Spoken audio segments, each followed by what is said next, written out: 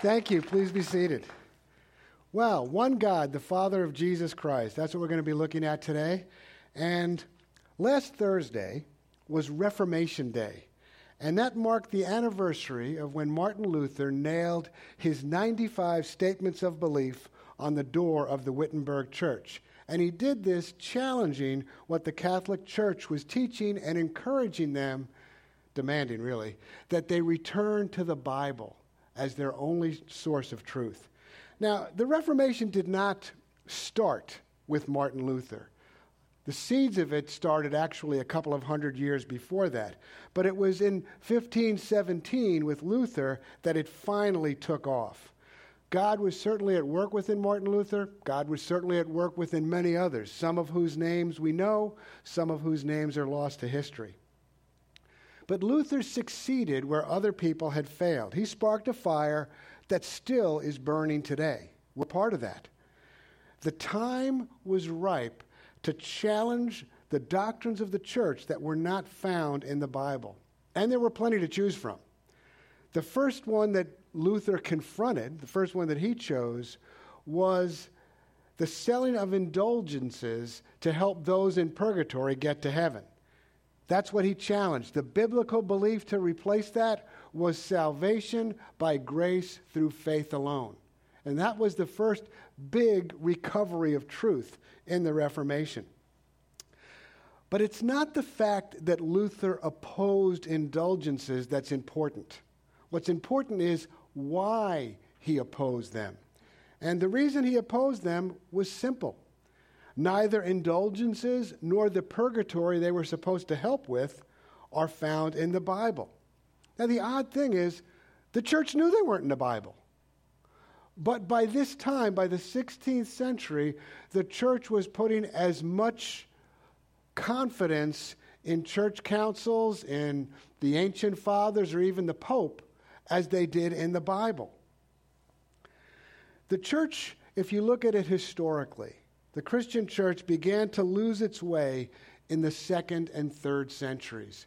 You actually see that even start in the 1st century. Toward the end of his life, the last book that the Apostle Paul wrote is 2 Timothy. And in 2 Timothy, Paul speaks that all those in Asia had turned away from him and his teaching. And this couldn't have been any later than 65 AD. By the time Luther came along, the church bore little resemblance to what we see in the book of Acts. It was in need of a reformation. And Luther challenged church authority by claiming that there was only one true authority, and that was the Scriptures, the Bible. And that belief is captured in what we call the motto of the Reformation. It's been around for 502 years, and it's only the Scriptures. And we might not today, living 500 years into the Reformation, understand the impact of that statement. Because at that time, the church had much more in addition to the Scriptures. And what Luther was calling people back to was the Scriptures. That was the foundation of the Reformation. It's still the foundation of what we're endeavoring to do here today at Grace Christian Fellowship. So when you look at the church from the 2nd century onward, the church no longer kept to the Scriptures as their only rule, their only guide for what to believe and how to live. By the time of Martin Luther, it was firmly established that church councils, the church fathers, and most particularly the Pope, represented additional standards of truth. Luther rejected that idea. And we reject it also. And here's why. It's in 2 Timothy chapter 3. It says, all Scripture is breathed out by God and is profitable for teaching, for reproof, for correction, for the training in righteousness. This Scripture, which is breathed out by God, contains everything you need. If you don't know it, you need to be taught, you need to be reproved or corrected, you need training in right living. The Scriptures contain it. And for us, looking back, it may seem obvious that the Scriptures alone contain God's truth. But that wasn't at all obvious in 1517. Even today, church tradition plays too large a role in many churches around the world. It says that all Scripture was breathed out by God. It doesn't say that everything a theologian says, everything a council decides, or anything the Pope declares is breathed out by God. The doctrines that Luther opposed were all developed from sources other than the Bible.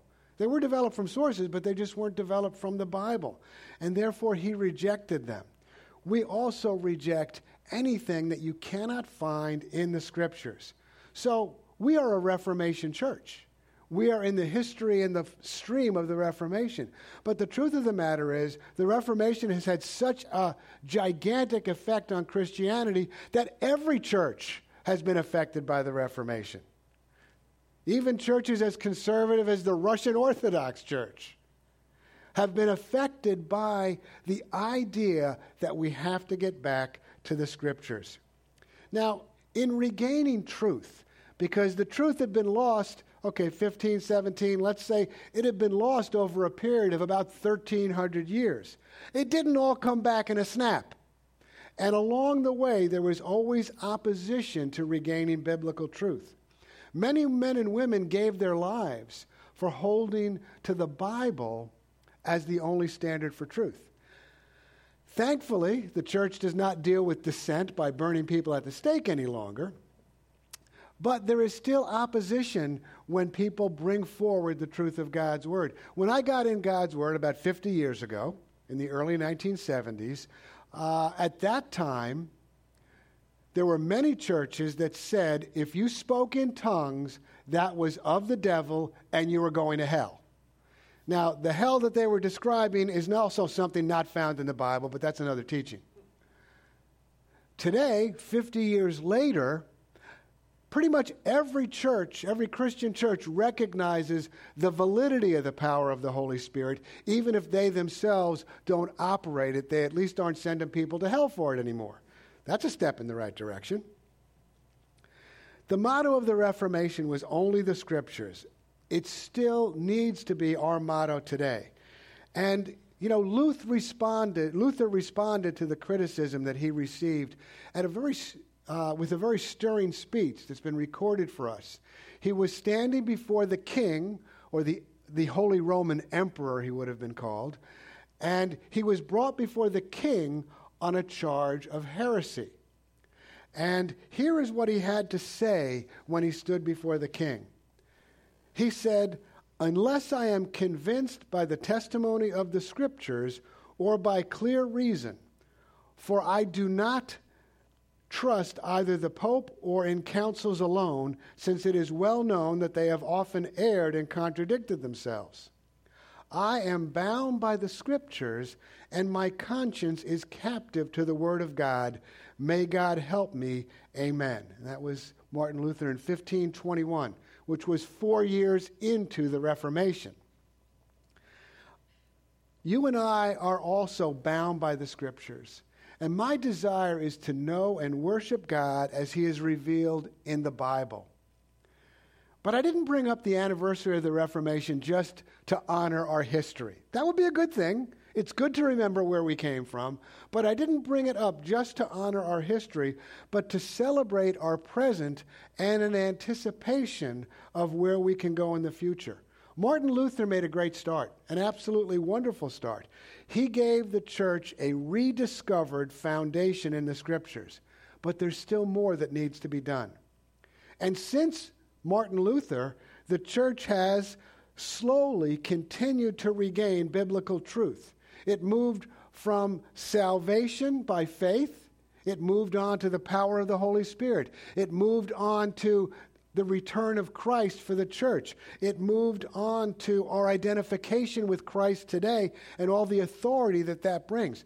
All these were unknown in 1517, and these and many other truths have continued to be rediscovered in God's Word.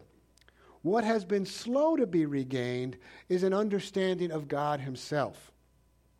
And this misunderstanding of God has involved both His character, what God is like, and His nature, who He is. And we want to look at this. This is a two-part teaching We are going today consider and focus on how the Bible presents God as our Father. And then next week, we're going to look at Jesus Christ as the Son of God, the man who provided a way back to a relationship with God. So first, let me give you some background to this idea. All Christians and Jews believe in one God. Yay! But over the centuries, the understanding of both the nature and the character of this one God have gone through some dramatic and unfortunate changes. First, I want to deal with God's character. What is God like? With people. What's Mike like? Well, you don't know unless you talk to him. What's Doug like? What's Linda like? What is the character of God? For centuries, God was viewed primarily as an angry judge who was often disinterested in his people and the world that he had created and reluctant to answer their prayers, open to bribes. You could pay an indulgence to get people a prayer answered and somebody freed from purgatory. This was how people viewed God. And this carried on for 1800 years. In colonial America in the 1740s, one of the most famous preachers of that time was a man named Jonathan Edwards. And his most famous sermon is still studied to this day. And you know what the title of that sermon was? Sinners in the Hands of an Angry God. That is a gross misrepresentation of the character of God. That is not what our Heavenly Father is like. Let's take a look at Romans 2:4. You see, his sermon, Sinners in the Hands of an Angry God, what it was designed to do was to scare you into worshiping God. That's what it was designed to do. He wanted people to worship the true God. I mean, his intentions were good, but he tried to scare them into it. Look what it says in Romans 2:4. Again, the Scriptures are our only standard for truth. How does God say he encourages people to worship him? It says, "Or do you presume on the riches of his kindness and forbearance and patience?" More of God's characteristics: kindness, forbearance, and patience. God does not have a short fuse, okay? Not knowing that God's kindness is meant to lead you to repentance. Rather than threats of punishment, here's God's plan to bring people to him. He is going to be so good to you that you run to his arms. That's his MO. That's what he does. This is the character of the God that we worship. God is so good and loving that the prophet Jonah even complained about it. You remember Jonah, swallowed by the big fish? Jonah complained about God's goodness because Jonah wanted God to destroy Nineveh, a pagan nation. But God was perfectly content to save Nineveh, even though they were outside of Israel and outside of his covenant. Look what it says in Jonah chapter 4, verse 1. But it, the sparing of Nineveh, displeased Jonah exceedingly, and he was angry. He was angry at God because God was merciful. And he prayed to the Lord and said, "O Lord, is this not what I said when I was yet in my country? That is why I made haste to flee from Tarshish." See, he did not want to go to preach in Nineveh because he knew what God's like. He says, "I knew that you are a gracious God and merciful, slow to anger and abounding in steadfast love and relenting from disaster. I know all that, so I don't want to preach to these people." That's our God. This is his true character. And you may have heard differently. I certainly heard differently when I grew up. My earliest memory, and I was no older than 6, because we moved out of this apartment when I was 6. So I was no older than 6. My earliest frightening memory is being afraid that I was going to be sent to hell. Now, what was I told as a 6-year-old that got me thinking that I was going to be sent to hell? I'm not sure. Maybe I was persecuting my little sister. But you see, that is based on an incorrect understanding of God. And these kinds of incorrect understandings of God are pervasive. Now, certainly those who choose to reject God and his Son will face judgment for that decision. But that's not God's desire. God loves us, and his desire is always our restoration. And that is through his Son. Let's take a look at a couple of more verses about the character of God. These are a pair of verses. They're pretty famous. I think I'm sure you'll recognize at least one of them. 1 John chapter 4. Let's go there. So we have come to know and to believe. You see, this is a two-step process. I've come to know. I've been given information. But just because you've been given information doesn't mean you believe it, right?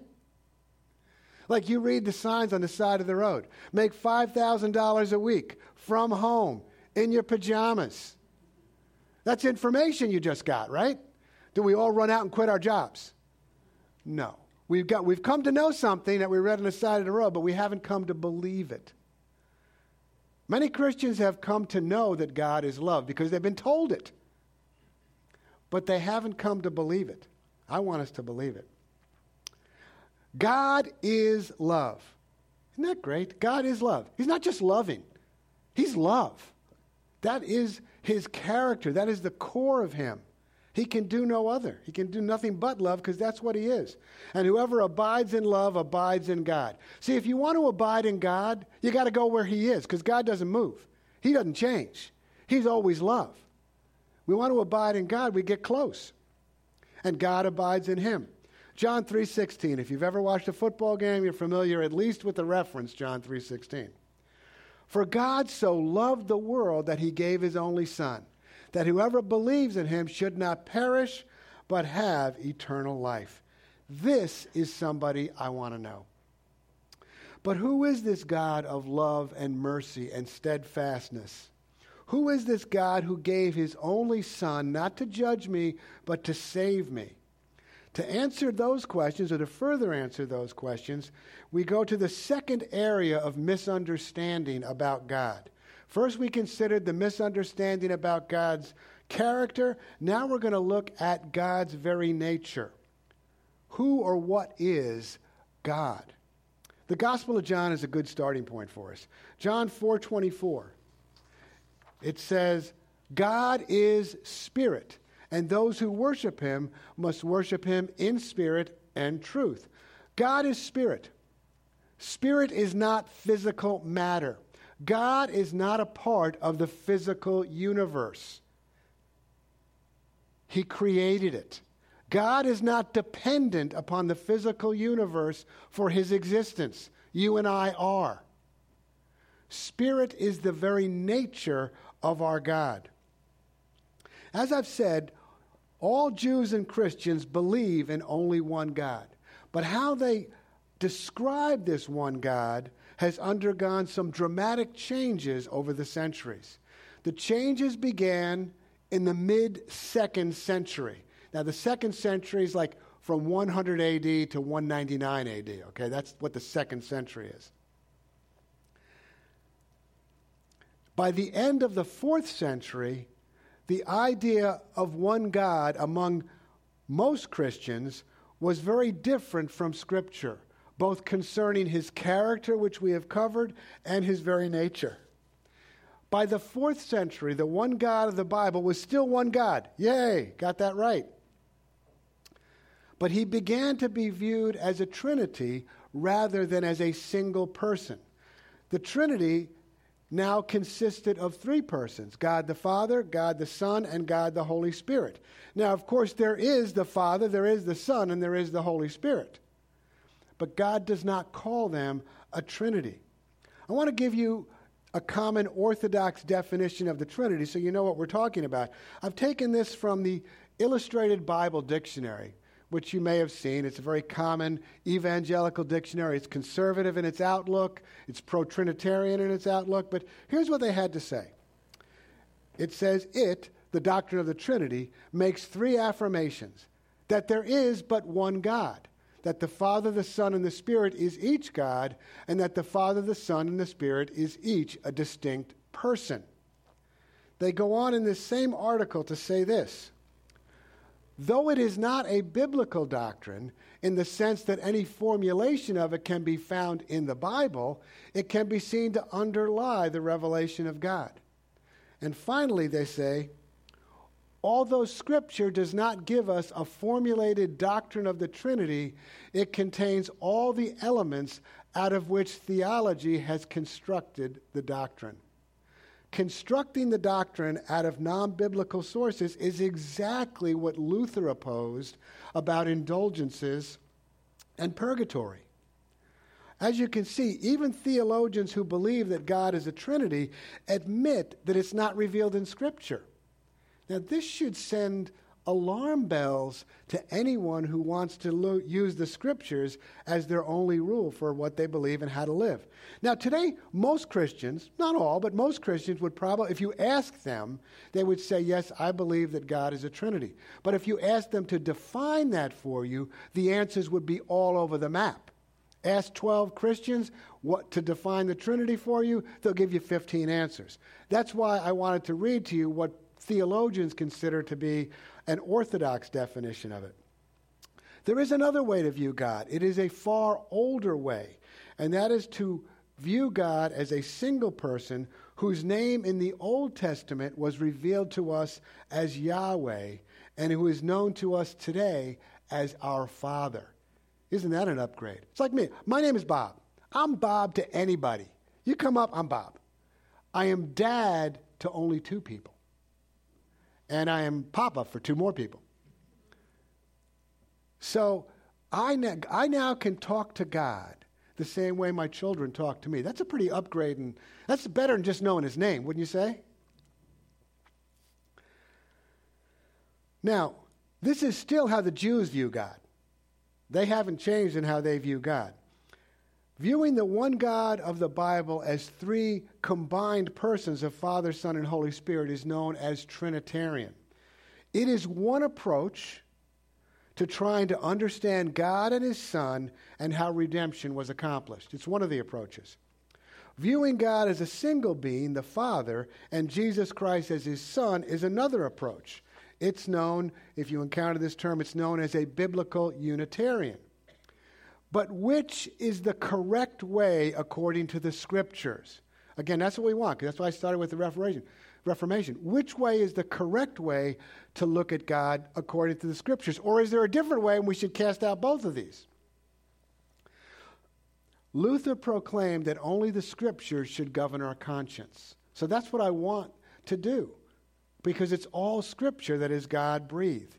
Now, I realize that considering the Trinity can be looked at as the third rail of Christian doctrine. You know what the third rail is?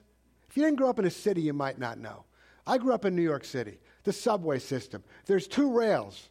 The 2 rails that the wheels are on, those are 2 rails. But there's a third rail running down the middle. And that third rail is high voltage. You don't touch the third rail or you get zapped. So this has come into, in America at least, it's come into our political language that certain topics in politics are the third rail. Today, Social Security is the third rail of American politics. No politician questions the value of Social Security without touching that third rail and getting voted out of office. Now, in the 1st century, circumcision was the third rail. The Jews didn't mind Peter, James, John, and Paul talking about Jesus. Some of them did, but not all of them. They didn't mind you talking about Jesus. Didn't even mind considering Jesus as the Messiah. But when they went to saying, well, you don't need to be circumcised and follow the law anymore, that's when they lost their minds. That's when they picked up stones. That's when they started chasing people out of town. That was the third rail in the 1st century.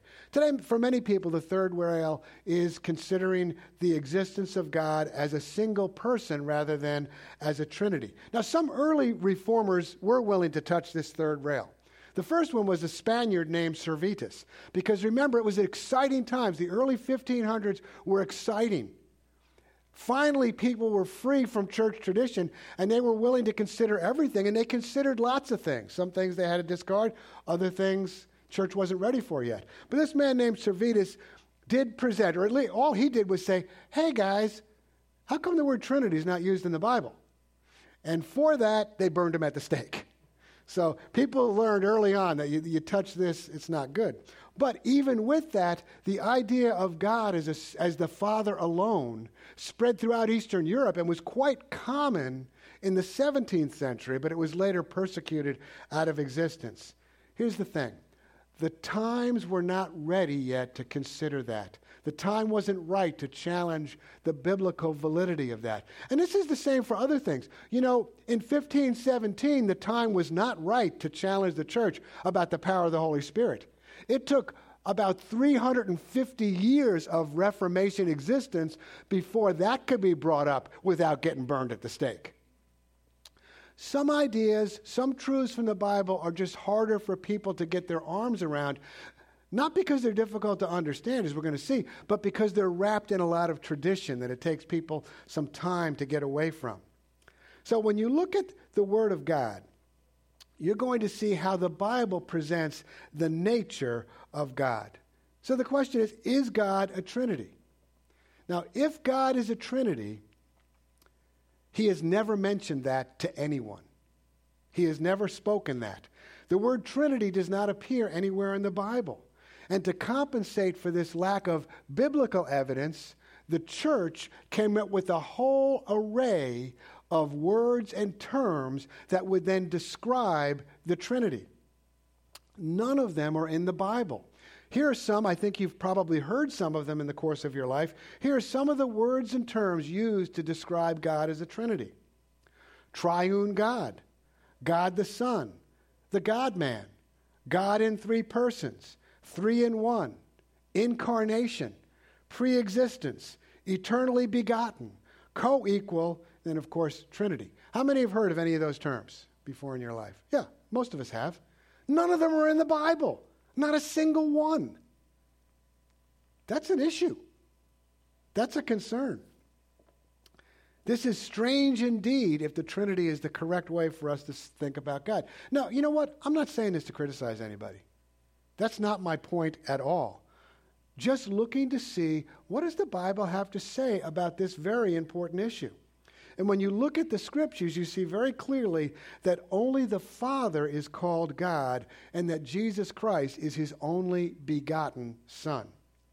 As I mentioned, in the Old Testament, people address God by his covenant name of Yahweh. Look at Jeremiah 10:10. It says, "But the Lord," that's the word Yahweh in Hebrew, "is the true God. He is the living God and the everlasting King." And then in Deuteronomy, a very famous verse, "Listen, O Israel, the Lord Yahweh is our God, the Lord alone." Jesus quoted this particular verse in the Gospels. It's when he was asked about the first and great commandment, first thing he said was that. That was the first thing he uttered. Now, why don't you put that last verse back up again, Carolyn? See the word Lord there? L-O-R-D, how it's in all capital letters. Whenever you see the word Lord in the Old Testament in all capital letters, that tells you that it is a translation of Yahweh, which is the proper name of God. You might have heard it pronounced Yahweh. Some people pronounce it Jehovah. Same Hebrew word.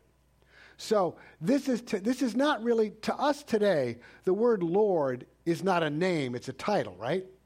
Whereas this is actually God's name. His name was Yahweh, and for reasons I'm not going to get into today, the Jews stopped using that name and called him Lord instead. Now, in the New Testament, we see that this one true God, this God named Yahweh, is the Father of Jesus Christ. Jesus talked about this on many occasions. I want to look at the prayer that Jesus prayed just before he was arrested. This is in John chapter 17. I love the Gospel of John. John 17. It says in verse 1, "These words spake Jesus, and he lifted up his eyes to heaven and said, Father, the hour has come. Glorify your Son, that your Son may glorify thee.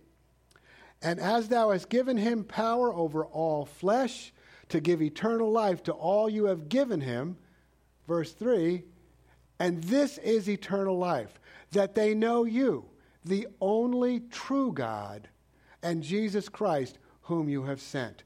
Who did Jesus address as the only true God? His Father. The Father was addressed by Jesus as the only true God. This is how God was viewed in the Old Testament. This is how Jesus describes God in the Gospels.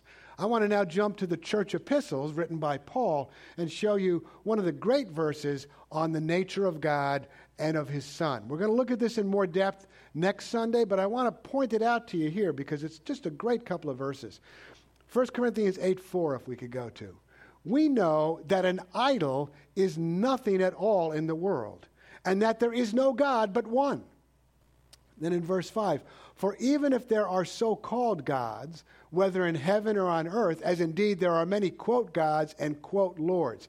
Corinth is in the Roman Empire. The Roman Empire was full of gods and lords. Paul acknowledges that. He acknowledges, okay, there's plenty of things called God, plenty of things called Lord. Verse 6, yet for us, there is but one God, the Father, from whom all things came and for whom we live. And there is one Lord, Jesus Christ, through whom all things came and through whom we live. These verses, and many others like them, are clear about God being our Father. The Yahweh, his name Yahweh in the Old Testament, to Christians today, he is our Father. Now, you may be wondering, with so many clear verses in agreement, why don't more people recognize that the Father alone is God?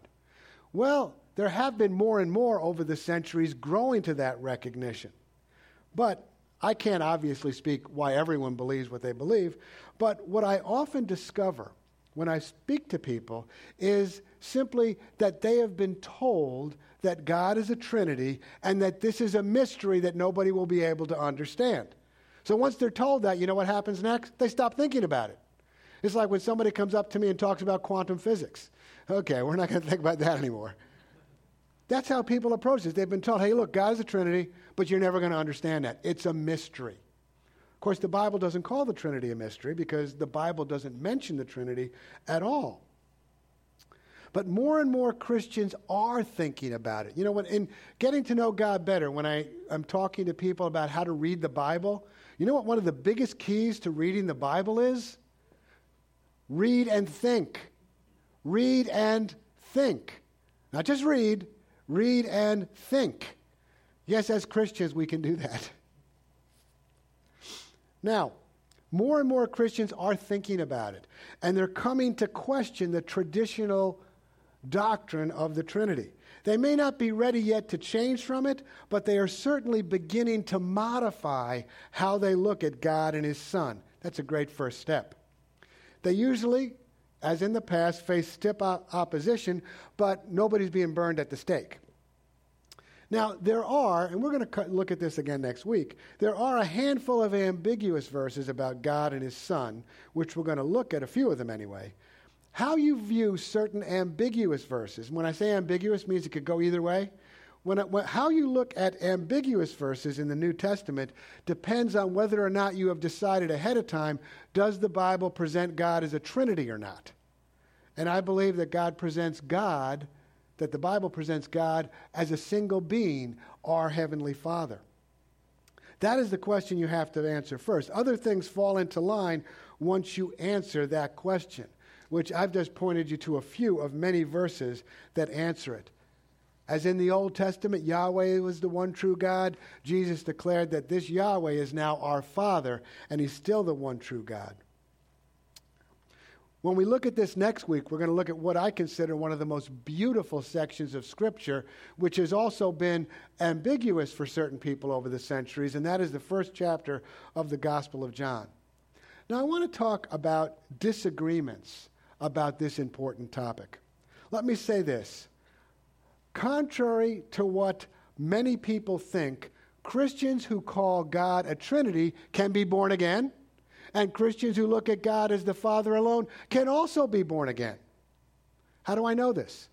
Well, I know many Christians who believe that God is a Trinity and they speak in tongues. which means they are born again of God's Spirit, and they are therefore a Christian. I know many other Christians who believe that the Father alone is God, and guess what? They also speak in tongues. So apparently this wasn't the deal breaker for God. The reason that they are both Christian is because all Christians is, I shouldn't say all because I haven't interviewed everybody, but pretty much any Christian I've ever encountered believes that Jesus is Lord and that God raised him from the dead. When you do that, you become a Christian, even if you differ on the specifics. As a matter of fact, if you believe that and you're wrong about everything else, you're still a Christian. That's the graciousness of our God. So, in closing, I want to consider the importance of a correct biblical understanding of God. Now, in my opinion, we've looked at two areas of misunderstanding of God today: his character and his nature. In my opinion, generally speaking, the greater damage to our Christian walk is done when we misunderstand God's character rather than his nature. But our desire is to know God according to what he's been revealed, both sides of it, his character and his nature. You see, misunderstanding the character of God prevents you from desiring a close relationship to him because he's dangerous. He's the guy with a ball bat. You know, you respect him, might be afraid of him, but get close to him. You see, that's why misunderstanding the character of God is such a dangerous thing. Misunderstanding the nature of God takes from God his unique position as the one true God. It also, and this we'll cover next week, it minimizes the great life and sacrifice of Jesus Christ, as well as hindering our imitation of Christ. But things, as I said, are beginning to change. Bill Johnson, he's the pastor of Bethel Redding in California, someone I greatly admire. I've heard a number of his teachings. And he would say he staunchly believes that God is a Trinity. However, he has begun to greatly modify what he believes and how he describes it. I want to give you a quote of his from his book, God is Good. Let's take a look at that. Let's face it. If Jesus did all his miracles as God, I'm still impressed. But that is an impossible example for me to follow. When I see that he did what he did as a man, following his Father, then I am compelled to do whatever I need to do to follow that example. I am no longer content to live as I am. And that lack of contentment on his part was spurred by recognizing that Jesus Christ must have done what he did as a man. Next week, we're going to look at Jesus Christ and his unique position as God's only begotten Son and how we can follow that example. He set an example of walking with God that you and I can follow. It's not unachievable. It's well within grasp. But I want to close with two great verses. Well, Carolyn said I only have one great verse. So Carolyn was telling you only have one verse in the outline. Well, we'll have to turn to the other one because I just thought of this one. 1 Peter chapter 1. This is a great verse, just kind of summarizing what we've been looking at. To understand God and his Son. I forgot to put my glasses on. No wonder my notes looked a little fuzzy at times. I'm looking and saying, why are my notes looking fuzzy? But to read my Bible, I most certainly need my glasses. That's why you notice I pull out my phone, because I can make the font really big. One verse per screen. Look at 1 Peter chapter 1, verse 3, or you can listen to me. Blessed be the God and Father of our Lord Jesus Christ, the God and Father of our Lord Jesus Christ, who according to his abundant mercy has begotten us again unto a lively hope by the resurrection of Jesus Christ from the dead. God our Father is abundant in mercy, and through Jesus Christ, he has given us a way back to him. And we'll close in Philippians 4:20, great verse of Scripture. To our God and Father be glory forever and ever. Amen. Why don't you stand and we can all pray together, okay? To God be the glory. Great things he has done. I won't sing the whole song for you, but we'll pray. Yeah, you can come up after I pray, okay? Father God, in Christ Jesus' powerful name, we are just so blessed to have you as our dad, to have you in our lives, to know you as a loving God, as a kind God, as a God who pursues us with mercy, And I pray, Father, that this week we can come to know you better than we ever have before. I pray, God, that you would continue to open our eyes to what you are doing around us so that we can join you in your work of reaching the world for Jesus Christ. And I pray these things in Christ's name. Amen. God bless you.